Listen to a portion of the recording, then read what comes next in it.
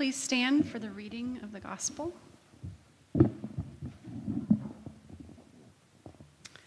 From Matthew 1, 18 to 25. This is how the birth of Jesus, the Messiah, came about. His mother Mary was pledged to be married to Joseph. But before they came together, she was found to be pregnant through the Holy Spirit. Because Joseph, her husband, was faithful to the law, and yet did not want to expose her to public disgrace, he had in mind to divorce her quietly. But after he had considered this, an angel of the Lord appeared to him in a dream and said, "Joseph, son of David, do not be afraid to take Mary home as your wife, because what is conceived in her is from the Holy Spirit. She will give birth to a son, and you are to give him the name Jesus, because he will save his people from their sins." All this took place to fulfill what the Lord had said through the prophet. The virgin will conceive and give birth to a son, and they will call him Emmanuel, which means God with us. When Joseph woke up, he did what the angel of the Lord had commanded him and took Mary home as his wife. But he did not consummate their marriage until she gave birth to a son, and he gave him the name Jesus. You can be seated. Good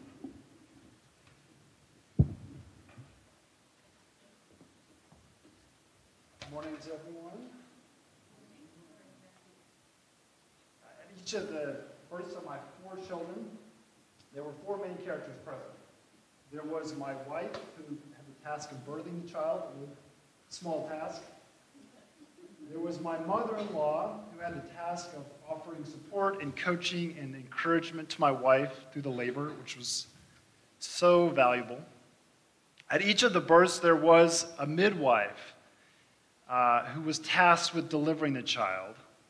So we had 3 women doing amazing work in the delivery room. And then there was me. I knew I needed to be there. It's not cool these days to sit out in the lobby with a cigar, apparently. I wanted to be there. I think Krishana would say that I did offer something. But there's moments where as a father, you ask yourself, what exactly am I doing here? What am I offering here?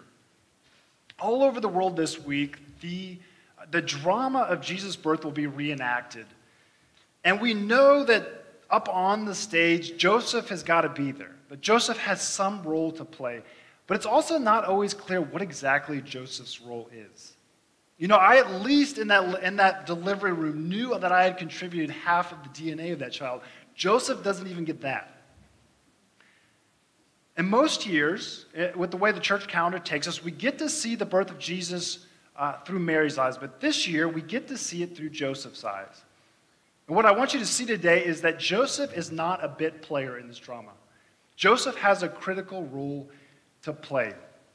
I want to start by taking you back to the first line of Matthew's gospel. It begins with this line: this is the genealogy of Jesus, the Messiah, the son of David, the son of Abraham.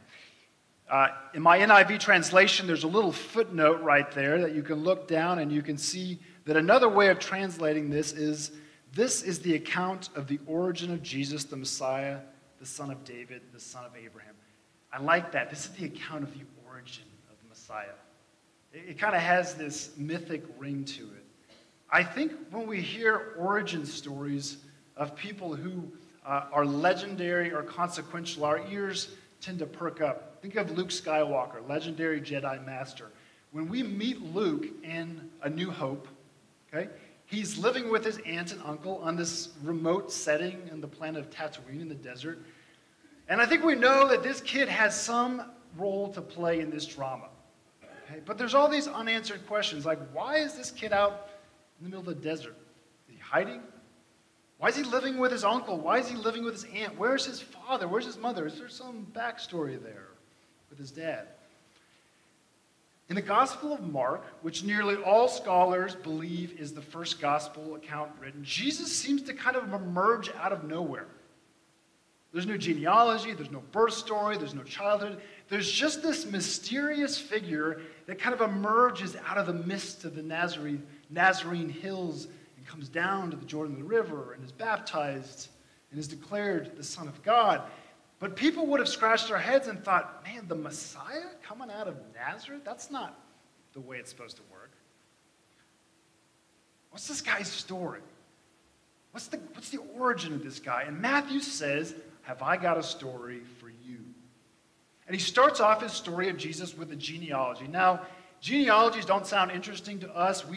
Most of us struggle. I mean, think about it. You can name your grandparents, I hope. You might be able to name your great-grandparents. Maybe not. And then after that, it's going to get pretty tough for most of us. But in Jesus' world, and still many places in the world today, family histories, family trees are a vital part of who you are. They're your credentials. They're your resume that you break out. And Matthew opens his gospel kind of like a town crier who's blaring his trumpet and calling out, pay attention to this guy. This guy comes from the line of David. This guy's heir to royalty. This guy he's a Kennedy. He's a Roosevelt. He's a Rockefeller. This guy traces his ancestry to King David, which makes sense because people had heard a story, a prophecy, that one day someone would come and bring balance to the force.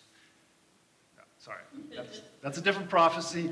That one day someone from the line of King David would come and rescue Israel from her enemies, restore the kingdom that had been lost, and take his rightful place on David's throne. But there's this quirk in Jesus' family tree. See, Matthew takes us all the way back to Abraham, and he has this list that goes on and on. It goes like this. And so-and-so was the father of so-and-so, was the father of so-and-so, was the father of so-and-so, was the father of David, was the father of so-and-so, and so-and-so. And it just keeps going until it gets to Joseph. And it says this, Joseph, the husband of Mary, and Mary was the mother of Jesus, who is called the Messiah. So Joseph, he's not called Jesus' father, as we'd expect. We had this long list. So-and-so is the father of so-and-so. We get to Joseph, he's the husband of Mary. What's the story behind that? And to tell that story, Matthew takes us to Nazareth, which I had a chance to visit Nazareth last summer. Nowadays, it's a sprawling, bustling city that sits up high on a hill. Back in Jesus' day, it's a small town. Think like 400 people, think Negley, okay? This song, as I was working on this sermon this week, the song that popped up in my head was the song Small Town by John Mellencamp. It's an old reference. Hopefully some of us are here. It's not a new reference. All right, John Mellencamp, like early 80s. John Cougar Mellencamp? Yeah, okay, good. This is Joseph's anthem. Okay, Joseph, he may have royal blood, but Joseph is small town. Born in a small town, lives in a small town, educated in a small town, taught to fear Yahweh in a small town. Thank you, Elizabeth. Parents live in the same small town, probably going to die in this small town. I'm so thankful Elizabeth here this morning. That's Joseph's song, and that's his plan. He's going to marry a hometown girl, Mary. He's going to join the carpenters, local 435. He's got Sepphoris is just down the road. He's got construction to do. He's going to have a few kids. He's going to buy a house. He's going to vacation down the Gulf of Mexico. He is a man with a plan. So he goes one day, takes Mary, goes down to the rabbi in front of a few witnesses, and they are betrothed. Okay? The thing for us to know here is they are as good as married at this point. They are husband and wife. They just have to wait 1 year before Mary can leave her parents' house and move in with Joseph. Right? Then the marriage is sealed. They can start building their life together. They got a plan. And one day, Mary, maybe she bumps into him in Nazareth, going to the market. She says, we need to talk. I'm pregnant. Now, even though this is 2,000 years ago, let's remind ourselves that Joseph is pretty familiar with the mechanics of how this works, right? He's pretty sure he's not the father. He knows he's not the father of this child. And he knows this is not part of the plan. So imagine with me what Joseph is feeling right now. Crushed, confused, embarrassed, betrayed, thank you, angry, And Joseph, the man with a plan, in an instant had all those plans totally upended. So what's Joseph going to do? What we read in the text is that Joseph is faithful to the law. He's a righteous man. Right? He's the kind of guy who does the right thing even in hard circumstances. What is the right thing to do here? The right thing to do here, the faithful thing to do, is to divorce Mary. Notice that. That's the righteous thing to do. Mary's pregnant. She's not living with Joseph. Right? In the eyes of the law, the Jewish law, she has committed adultery. The faithful, the righteous thing to do is to divorce her. Joseph doesn't have a choice. That's what you do. He does have one choice, though. He can do this one of two ways. He can publicly do it. He can bring Mary to trial for adultery. He can subject her to humiliation, or he can do it privately. He can annul this contract, which would save Mary the humiliation and public accusation, and also public trial. Okay? So notice, we're looking at Joseph today. Notice Joseph is not vindictive. Okay? I don't know how Joseph is feeling. I'm sure he's not feeling good. He's not vindictive. He's trying to balance this compassion he has for Mary and also his desire to be righteous, to faithful to the law. But I want you to notice something else here about Joseph. It's easy to miss. We read that he considered this. Right? Joseph is thinking. He's contemplating. He's considering it. And he goes to bed. I don't know what kind of state Joseph was in when his head hit the pillow that night, but I'm imagining it was one of those restless, tortured nights of sleep that most of us probably have experienced one time. During the day, you just found out some news that completely upended your world, and you got to go to bed that night. And so you toss and you turn, and finally, when sleep comes, it's kind of this feverish sleep, I'm imagining, for Joseph. And at that point, then Joseph starts to dream. And in the dream, the angel comes to him and says, "Don't be afraid." Okay, if you know the stories around the birth narrative, you should know by now, when you hear the words, "Don't be afraid," you should absolutely be afraid. Because your life is about to get messed with. Okay, you might go mute. You might bear the Son of God, but your life is about to change. If the angel says to you, "Don't listen," don't be afraid, do not listen to that angel. He's going to get you to relax for a second, and then bam, he's going to deliver the news. When you hear the words, "Don't be afraid, be afraid." Here's the plan, Joseph. You are not going to divorce Mary. Rather, you're going to take her home, where she's going to give birth to a son. You're going to give him the name Jesus because he will save his people from his sins. There's a whole other sermon here about these names that Jesus gives. I'll touch on one of them later, but we've got these two names, Emmanuel and then Jesus, which you'll get the meaning of that. He will save his people from his sins. A whole other sermon. What I want you to notice this morning is that Joseph's going to give the child the name. Okay, why does this matter? Why does it matter that Joseph is going to give the name to the child? Because if Joseph gives the name to Jesus, that gives legal recognition to Jesus as his own son. Okay, this child that's not his child, if he gives the name, the child's his. Okay, see, this is interesting. Righteous Joseph, faithful Joseph, is being asked to reconsider what righteousness means in this situation. See, there's one group of people that have a definition of what righteousness means, about what it means to be faithful to the law, and then Joseph is asked by the angel to do something different. Okay, righteousness now is going to be taking this woman as his wife. He's being asked to reimagine righteousness, which sounds a lot like a major theme of a sermon his son will preach on a mountain one day when he asks people to reimagine what righteousness looks like. Joseph wakes up. I'm imagining if Joseph went to sleep in this kind of feverish state, I'm imagining him now in bed, in that kind of liminal space between consciousness and sleep. I'm sure you've experienced that space before. You're not quite awake, but you're still sleeping a little bit. Joseph's plans now have been disrupted twice. Okay? His first plan, he had this life with Mary all planned out. That was disrupted by the Holy Spirit. Next plan, he's going to divorce Mary quietly. That's been disrupted by the angel of the Lord. You see this pattern that God is messing with Joseph's plans. So what do? I remember we did, last year this time, we did a series on Mary. And I remember just in that series thinking, man, this young teenage girl has got grit. She's got some courage.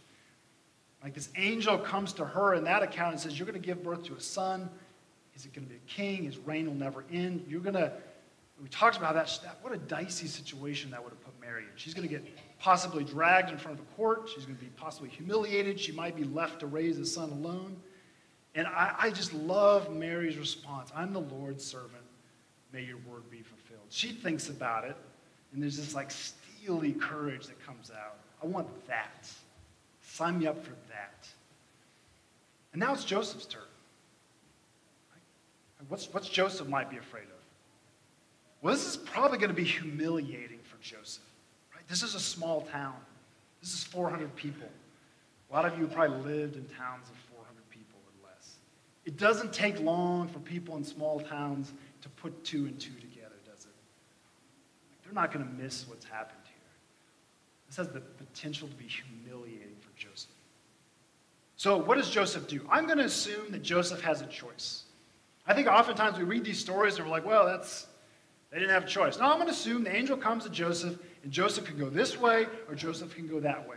This way, Joseph ignores the angel, chalks it up to a weird dream, divorces Mary, puts this whole thing behind him, and gets a new plan for his life. That's option number one. What's option number two? He steps out in faith.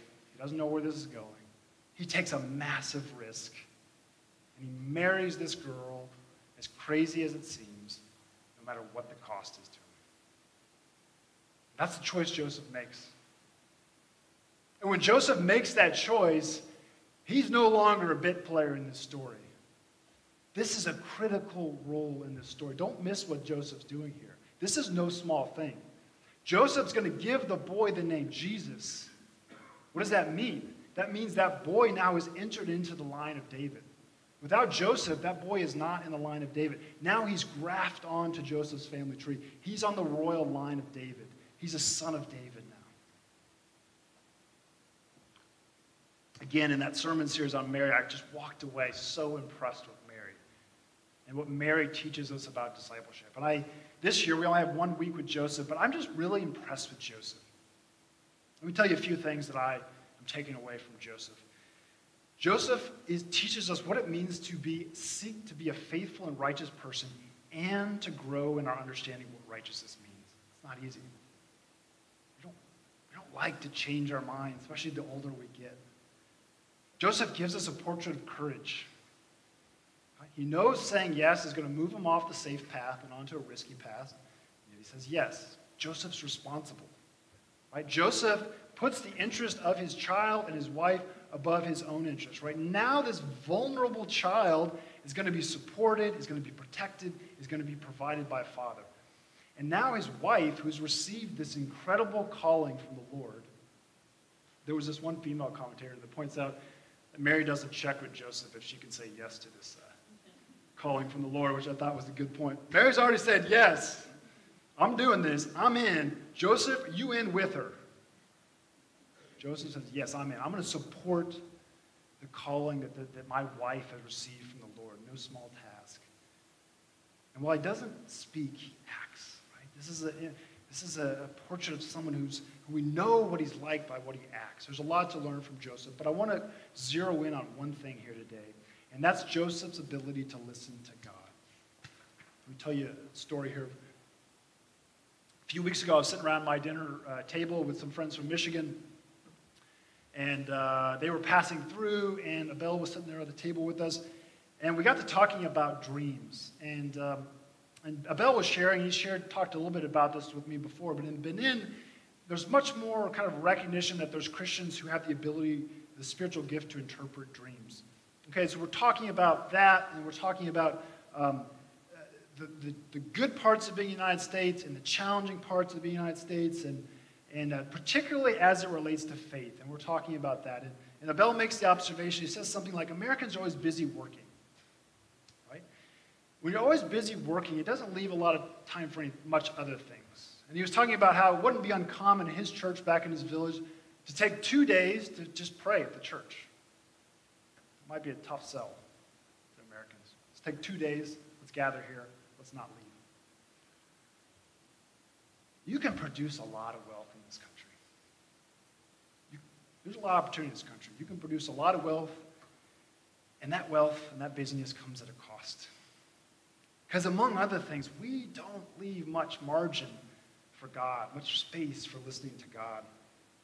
So we're talking about dreams, and we're talking about the challenges of space and time in our culture for God. And there's a young woman sitting at the table, the daughter, and she starts to tell a story. She says, I was working as a counselor in Pennsylvania at this church camp, and I got a tick bite there, and it formed this bullseye around it, which is not a good sign. And so I didn't know what to do. I was recommended that I go to urgent care, but then I found out that was closed, and I thought, I'm just going to trust, basically, that this is going to be healed. But she started getting worse. And meanwhile, her dad, who was my friend, who was back up in Michigan, he doesn't know about any of this, but he one night has this vivid dream where he's walking into the bedroom of his grandma's trailer, and he switches on the light, and he's surprised that there's his daughter, the one that's a camp counselor in PA, and she's flailing around. She's tossing and turning in distress.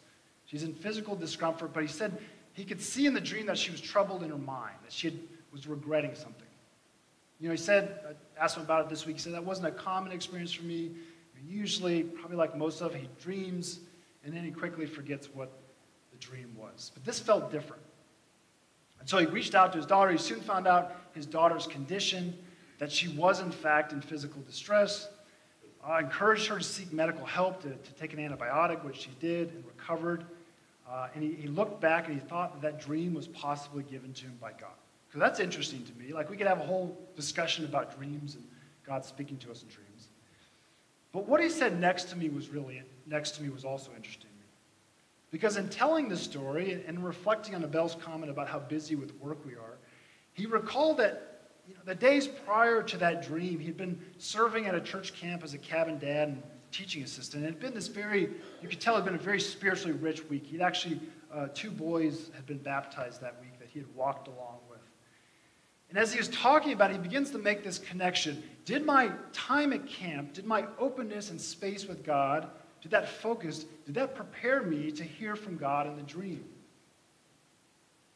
And the question I have for us today is, are we prepared for God to speak to us? Maybe in dreams. Like I said, that's an interesting thing to think about.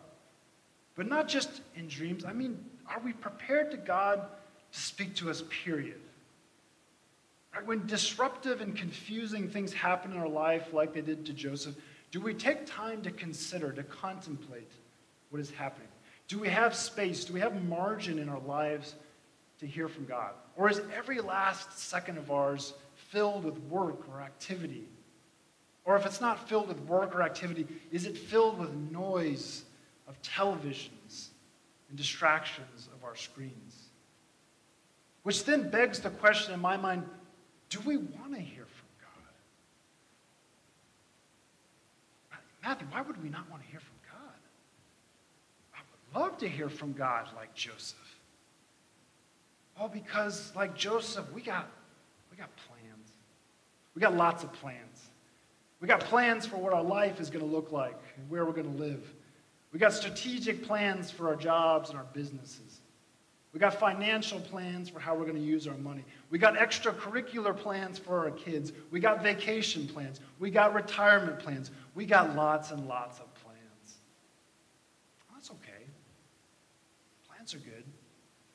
One of the amazing things that we're given that sets us apart from all of the creatures that God has given us the ability to imagine something in the future that does not yet exist. That's an amazing thing to do. But the problem becomes is when our plans are not open for disruption. When we don't want or allow God to disrupt our plans, to mess with our plans, to replace those plans with dreams. See, it's interesting. Joseph goes to bed with a plan, and he wakes up with a dream. He goes to bed with a plan to divorce his wife quietly, and in the middle of the night, that plan gets replaced with a dream. To become the father of a child who's not his child. To become the father of a child that's not his child.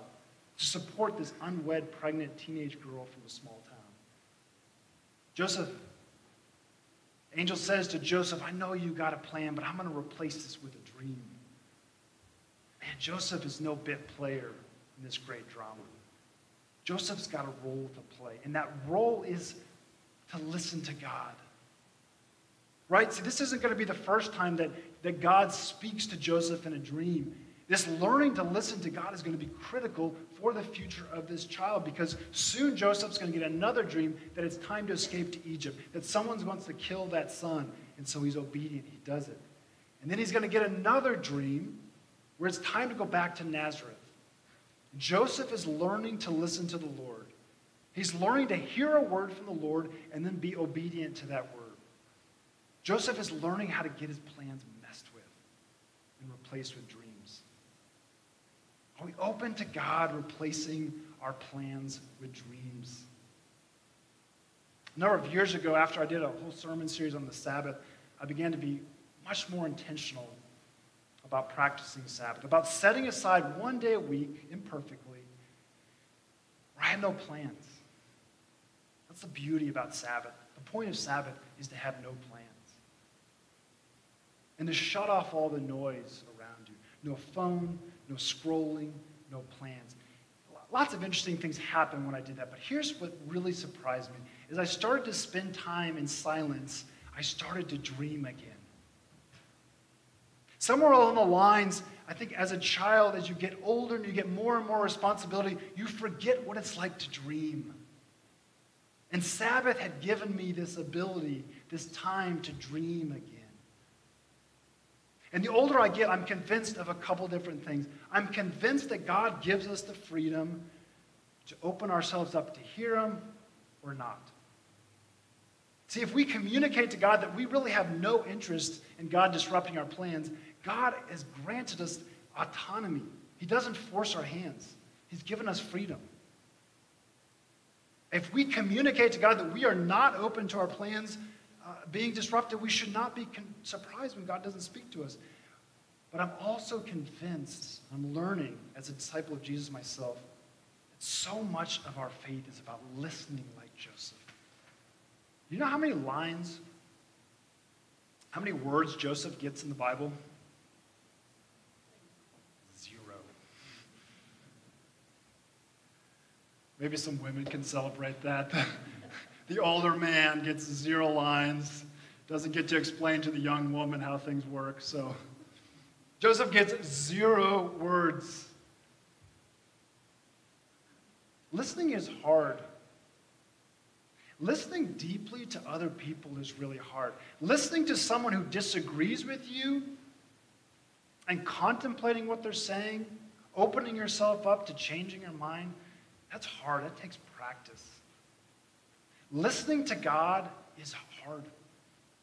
It's a discipline. It's a spiritual discipline. It takes practice. And listening to God is risky. Okay, when you're really open to listening to God, you're putting yourself in a vulnerable place because your plans might get messed with. When you're contemplating, when you're meditating, when you're putting yourself in front of God and saying, I want to hear from you, you need to get ready because your plans might get messed with. You may, for example, be asked to rethink what it means to be faithful. You may be asked to rethink what it means to be righteous. And you may have your plans replaced by dreams, and that's a good thing. Because that's the backstory to the greatest story of all time. The origin story of Jesus the Messiah is a story about a plan that got replaced with a dream. The world was never the same. God is a disruptor of plans. God is a disruptor of plans. God is a disruptor of plans then and now. How can you trust that God then? How can you put yourself in a vulnerable and risky place where you will listen to God? Well, there's one key line in our text today. Because we find out Matthew comes along and he says, not only is that child going to be called Jesus, he's going to be called Emmanuel. And you know what Emmanuel means. Emmanuel means God with us.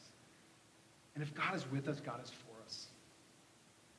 No God who is not for us would ever enter into this mess of our creation to save his people. But that is exactly what God does in the person of Jesus. God is with us, meaning God is for us, meaning we can trust God to disrupt our plans and replace them